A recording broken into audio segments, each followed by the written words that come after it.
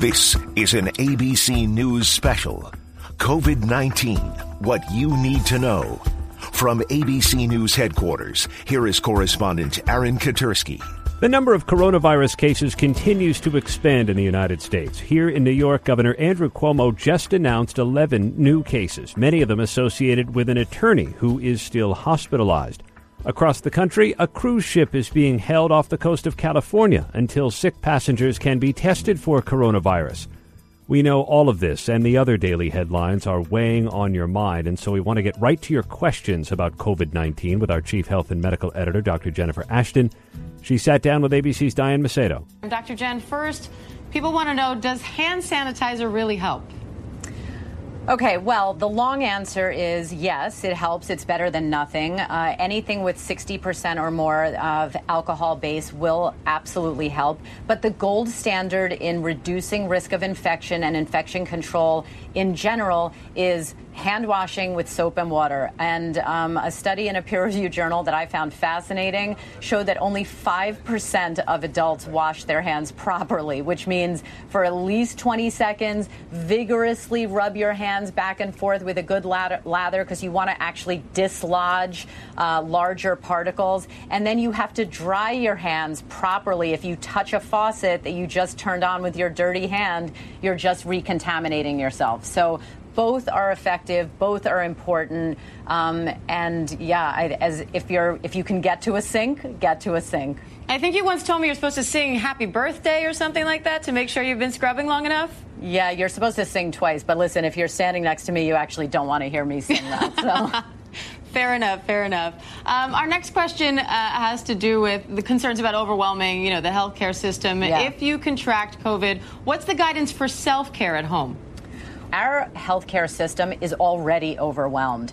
I actually work in a real hospital, and anyone who's been to an emergency room in the last decade knows it's always backed up. There's always a wait for beds. So we don't have the built-in excess capacity to accommodate even 10% more. That is true. So that's where, again, the individual responsibility that we can take person by person really helps not only us, but helps our society and our country. So the guidance right now on people with mild viral symptoms, and the first and most reasonable question is, well, how do I know if I have COVID-19 or coronavirus? The short answer is you don't know. But if you are tested, if you meet criteria, if you have traveled to an affected area or direct contact, or there's even a suspicion of now community to community spread, then the first thing you should do is what you would do if you thought you had flu. If you have a fever, if you have mild symptoms, stay home, call your healthcare provider if you have one. If you don't have one, call the local emergency room or local Department of Health, and they can instruct you on next steps.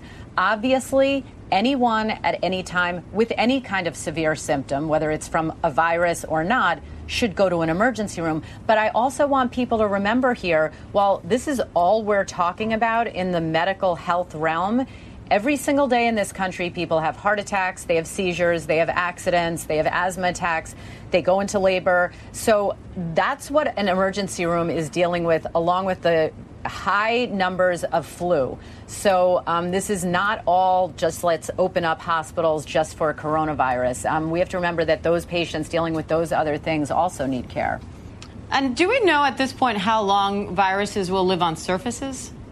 Everyone's asking me that question, Diane. We definitely don't know with this virus. That's called fomite, those particles of the virus. So it's not known how long they survive on dry surfaces. But we do suspect, based on what we know about other coronaviruses, that it can be transmitted on people's hands. So that's why when you hear people say, try not to touch your face, which is almost impossible, everyone does it.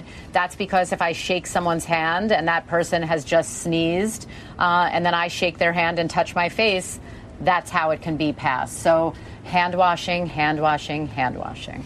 And then I know we talked about self-care at home. At what point is there sort of a red flag that they should know that at this point they should go to the doctor? Well, I think, first of all, if you have a chronic medical condition, a weakened immune system, you're pregnant, those are higher risk groups. If you're over the age of 60, that's a higher risk population for this coronavirus, not in general, but based on published data thus far. And at any age, trust your gut. If you feel like you're getting worse and not better, something is making you nervous, you're having difficulty breathing, things like that. We're not going to be giving medical advice to 330 million people through the media when it comes to that kind of thing. Trust your instinct, and certainly if you're in one of those high-risk categories, if you have a healthcare provider, you want to speak to them sooner rather than later. But obviously, any severe symptoms, you do need to go to an emergency room. Our next question, is it true that children are not affected? Not true, but a very interesting question. Italy, South Korea have no deaths in the pediatric age group or under the age of 30. That's really important. That doesn't mean that we won't unfortunately see that in the future. But then when you look really at the pediatric age group, we don't understand why children aren't becoming sick with this. It's probably unlikely that they're not getting infected. So they may be vectors. That's one possibility, that the virus is infecting them. They're not showing symptoms, and then those children are helping to spread it within the community. Or it may be something in their immune system that protects them a little. It's probably the former and not the latter. How fast has this virus spread in comparison to other viruses? Definitely faster than SARS, which we saw in 2002 by exponential factors. But again, I want to encourage people. It's medically and scientifically interesting, especially for medical and science geeks like myself, to compare it to other viruses. But it's not a competition. And remember, ultimately, we have to stay apples to apples. So to compare it to something like Ebola or SARS or influenza, H1N1, 1918, the list keeps going on and on. That's interesting. There are some important factors there, absolutely. But ultimately, we have to stay in the here and now and focus on this. And there's a lot that we don't know about this novel coronavirus. Is it safe to fly? We have to remember, if you want really the Dr. Jennifer Ashton answer on that, I fly all the time. People fly all the time. We get exposed to low levels of radiation every time we go up to 30,000 feet. There are people who worry about plane crashes, even though statistically getting in your car is much more difficult. So that's when I say everyone's risk tolerance, their ability to stratify risk versus benefit is different. I personally believe it is safe to fly. That's my personal opinion. I have not changed any of my plans to travel for work, and I have a lot of it coming up in the next 3 months. However, when I get on an airplane, I also worry about getting norovirus, the GI virus, or influenza. So I wipe down my area and my tray table, and I clean my hands a lot. So I don't think right now there's anything particularly different based on what we know right now for me that has made me say, no, flying is not safe. What are your final thoughts on what people need to know right now to stay safe? You know, Diane, I think what's important today was important a month ago and almost 2 months ago, but it seems to grow in importance by the hour and by the day, which is it is more important than ever for everyone to be comfortable with uncertainty, which goes against common sense. But we need to be able to say what we know and what we don't know. And in medicine and public health, sometimes what we don't know is as or more important than what we do know. And I think that is really important here. It's important because it's true. It's important because this is a dynamic and evolving situation. And it's important because the person that you're talking to, whether that's an individual patient or the entire country, will lose trust in people who say one thing yesterday, with absolute certainty and then do a 180-degree turnaround tomorrow. We don't know a lot in medicine and science. And so when you hear someone say, we know it all, we know everything, you're probably not talking to the wisest scientist or physician or public health expert. So I think that's really important. And then two other terms that I want to leave people with pondering, and I know we're going to be talking about this a lot. Number one, this concept of tip of the iceberg. We've said it. People are going to start hearing it more and more. What that means is, yes, people do suspect and expect that there are a lot of cases under the radar, undetected. As we are able to test more people, we are going to see confirmed cases go up. That's just a no-brainer. When you look for something in medicine, you will find it a lot of the time. So tip of the iceberg is a concept that I do think is accurate and important. And lastly, this concept of flattening the curve. I think that at some point, whether it's in a community, whether it's in the country, or whether it's globally, there will start to be a shift between saying, all right, the horse has left the barn. We can't really stop or contain this virus anymore, but we can slow its spread. And that's where our responsibilities to ourselves and to our community is really, really important, because what you and I do literally can affect not only our small circle around us, but our community and the larger population. So that's another term people are going to be hearing a lot of. It comes out of epidemiology, but it's really important. Flatten that curve means slow the spread. Dr. Jennifer Ashton, our chief health and medical editor here at ABC News. There's another nagging question that's been associated with coronavirus, and that is the rate of death. The World Health Organization put it this week at 3.4%, but there's a lot of doubt about that. So we invited Dr. Melanie Graber with our medical unit here at ABC News to come in and talk a little bit about this. Are we to not believe the World Health Organization? Well, thank you for having me here. To start off, I don't think that we shouldn't believe the World Health Organization. The bottom line is that not enough people have been tested to know the true mortality rate at this time. How long could that take? Years? I don't think it's going to take years. It'll probably take a few weeks. It's going to be something that continues to evolve. This whole situation is still evolving. We expect this is probably just the tip of the iceberg with the number of cases that we're going to see.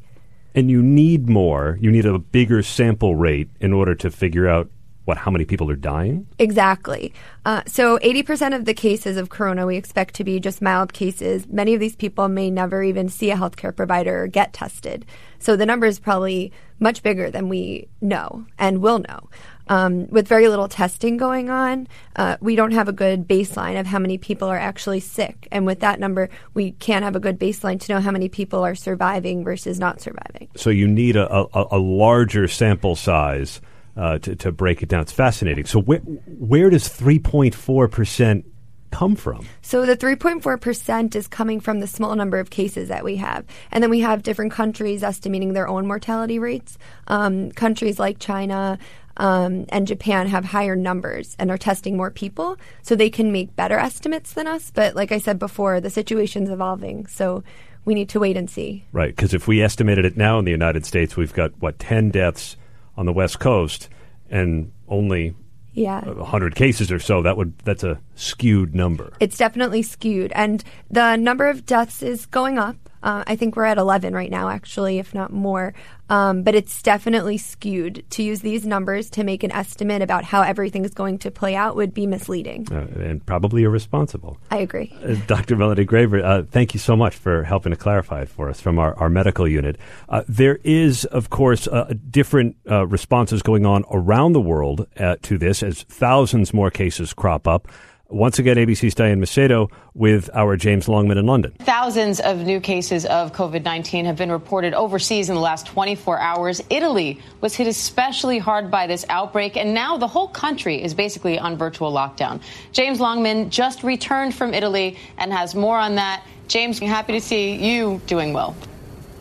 Yeah, thanks, Dan. Well, I didn't pick up anything up, I hope. I don't think I did anyway. But yeah, Italy is on lockdown, specifically the schools. Now, this is a pretty drastic effort by the Italian authorities. You've seen this happen already in Japan, but the Italian authorities are closing all schools until March 15. And this is part of a wider theme we're seeing actually around the world. The United Nations is saying 22 countries across 3 continents are implementing some kind of school shutdown or closure. Not necessarily telling all students to stay away, but implementing some kind of measure to keep students away. Here in the United Kingdom, for instance, there were some kids who'd been away on their vacation to parts of Europe which have been hit, like you say, in Italy, in France, the skiing slopes, the Alps there, and they were told that they shouldn't come back to school. So we've seen this kind of in certain countries around the world, but Italy now saying all schools, no-go zones. And the issue is phrase community spread, because we're not really seeing COVID-19 take hold amongst younger people. It's generally the very old or those who have underlying medical conditions. But the issue is if kids pick it up, maybe at school, take it home with them, and then it gets transmitted, because of course you can have this illness and not display any symptoms for quite some time. That is where the issue is. So the Italians are also saying today, along with the school shutdown, they're restricting access to nursing homes, elderly care homes, because that is a real issue. Italy actually has one of the oldest populations on earth, just like Japan. I think it's no coincidence that these are the countries that are having serious issues with COVID-19 cases and also deaths. So we'll have to see if this manages to limit the spread in Italy. So far, their cases, as you say, just keep going up day by day. And James, I know you mentioned France as well. What are they doing to try to contain this?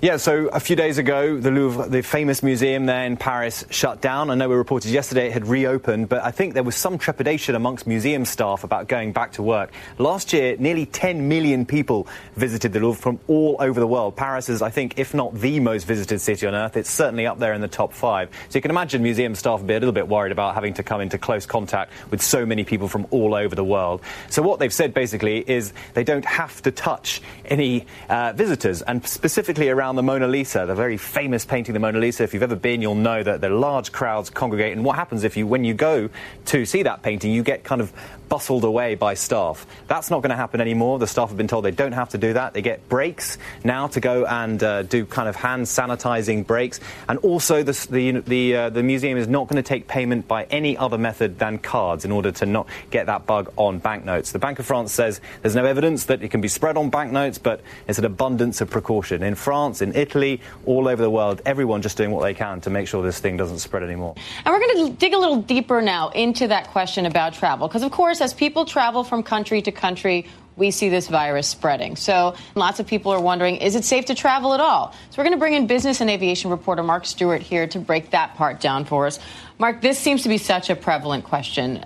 This time of year, a lot of people like to get away.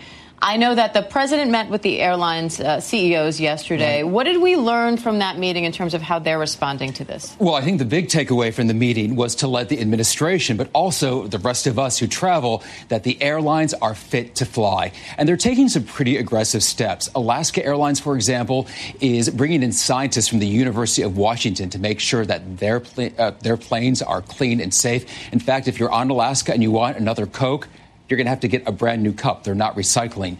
In addition, carriers such as Delta, which fly those long-haul international routes, they're using what amount to be fog machines to disinfect the planes after some of those long-haul trips. It's important that they are out there because the last thing they want is for people to be afraid of flying. And we know there's been so much scrutiny about how this disease travels and such. Travel numbers are down, so the airlines want people to know, in addition to the White House, that it's safe. All right, so the concern is being on the plane itself, but then also once you arrive, if you have tickets somewhere in the next 1-2 months, somewhere in the near future, do you cancel? I think at the end of the day, as the doctor just said, you have to do with what is comfortable for you. It's not a one-size-fits-all approach. The good news is that if you have some concerns and you are reticent, you can cancel to a degree. The airlines are offering some flexibility. It's interesting to note, though, airports around the world know people are on edge. Many airports are handing out free gel. I just read that the airport in Denver, as you board the plane, is handing out those bleach wipes so you can clean the seat of your plane. But at the end of the day, you have to do with what feels right for you and your family. And For many people, that may be staying home. Fewer people are booking trips, and that means we're starting to see some prices go down. If people feel up to it, is this a good time to book travel? And does that apply to the near future or travel that's far in advance? Sure. Unfortunately, the airlines are not like the grocery store or the mall. When demand goes down, sales, prices dropping, not necessarily right on cue. Talking to economists, talking to industry experts, they say sometime in the next 2 weeks, if we see a price drop, that's when it will really hit. Right now, jet fuel is cheap, so that's one thing that's helping the airline. So they don't want to drop the prices unless they absolutely have to. With that said, last night, Alaska Airlines was offering $20 one-way fares between some cities. But I think that's more of a novelty as opposed to what's going to be the norm. All right. We appreciate it, Mark. Thank you so much. ABC's Diane Macedo there with Mark Stewart, a travel expert. And this comes on a day when the airlines estimate global revenue losses between $63 and $113 billion because of coronavirus. One person who's traveling, not commercial, is Vice President Pence. Let's turn to the White House. ABC's Karen Travers is there. He's headed off to Minnesota and the home of 3M. What's he doing, Karen? He's there to talk to the company about its production of protective masks, Aaron. Essentially, his message will be ramp it up and make sure that hospitals, labs, state and federal public health officials have everything they need. Unclear if there'll be some big deliverable to come out of this, but he's there to show that they are, I think, covering all of their bases in this public health issue, not just the health side of it, but the economic side, too. We're speaking with Karen Travers from her post at the White House, which is also doing its best to get a handle on the coronavirus outbreak. Some of that includes just raw money, Karen, and Congress is expected to send the president a coronavirus package for more than $8 billion. Yeah, $8.3 billion to combat coronavirus. This is more than triple the original request from President Trump. And the president, when he started to hear some of the criticism from Democrats and Republicans that was not enough, he said, hey, if they want to give us more, we'll take it. So they came up with this $8.3 billion bipartisan compromise. And the money will go to a wide range of things. There's about $1 billion in it that's going to be used to reimburse state and local governments for the costs that they've already incurred so far trying to contain the virus. Another $350 million will be used to target the virus in hot spots like Washington State. Also, I should note that's where the vice president is also going today to meet with the governor and tour the state's emergency operations center. And we also expect he'll take questions. 10 of the 11 deaths so far tied to coronavirus are in Washington State. They've had more than 40 confirmed cases there. So this is the vice president showing force, continuing his role as the leader of the task force, but also sending a message to states that the federal government is here to help, but what worked, what didn't work, because they're fully expecting this is going to happen in other parts of the country. And the president himself had to backtrack a little bit, Karen, when he appeared in one interview to say mild symptoms, you can still go to work. It was an interesting comment from the president. So he was on Sean Hannity's show on Fox News last night, and comments he made about how people are feeling. He says, you've got hundreds or thousands of people who get better, and that some sit around and some even go back to work, but they get better. People jumped on this last night, saying the president was saying it's okay for people with mild cases of coronavirus to go back to work. He tweeted that he never said that, but I think it is a little ambiguous as to what he was saying. I don't think he was saying if you were diagnosed with coronavirus and you feel okay, go back to work. I think what he's trying to say is that there are some people who might have it or feel sick and don't realize it, and they do continue doing what they're doing and eventually get better. Now, the fact that we're trying to parse exactly what he was saying just shows the president has muddled the message here and has, I think, confused many people across this country. ABC's Karen Travers with us from her post at the White House as cases of coronavirus mount on both coasts and in places in between. Here in New York, 11 new cases. California is waiting to test sick passengers on a cruise ship that is currently being held off the coast of San Francisco. Health officials in Las Vegas are briefing on the first presumptive positive case there in Las Vegas, and we have heard from health departments all around this country. New Jersey has one case, too, and they're talking about that this afternoon as coronavirus grips the country. I'm Aaron Katersky, and you've been listening to an ABC News special. ABC News. Honored. winner of 4 Edward R. Murrow Awards. ABC News, America's #1 news choice.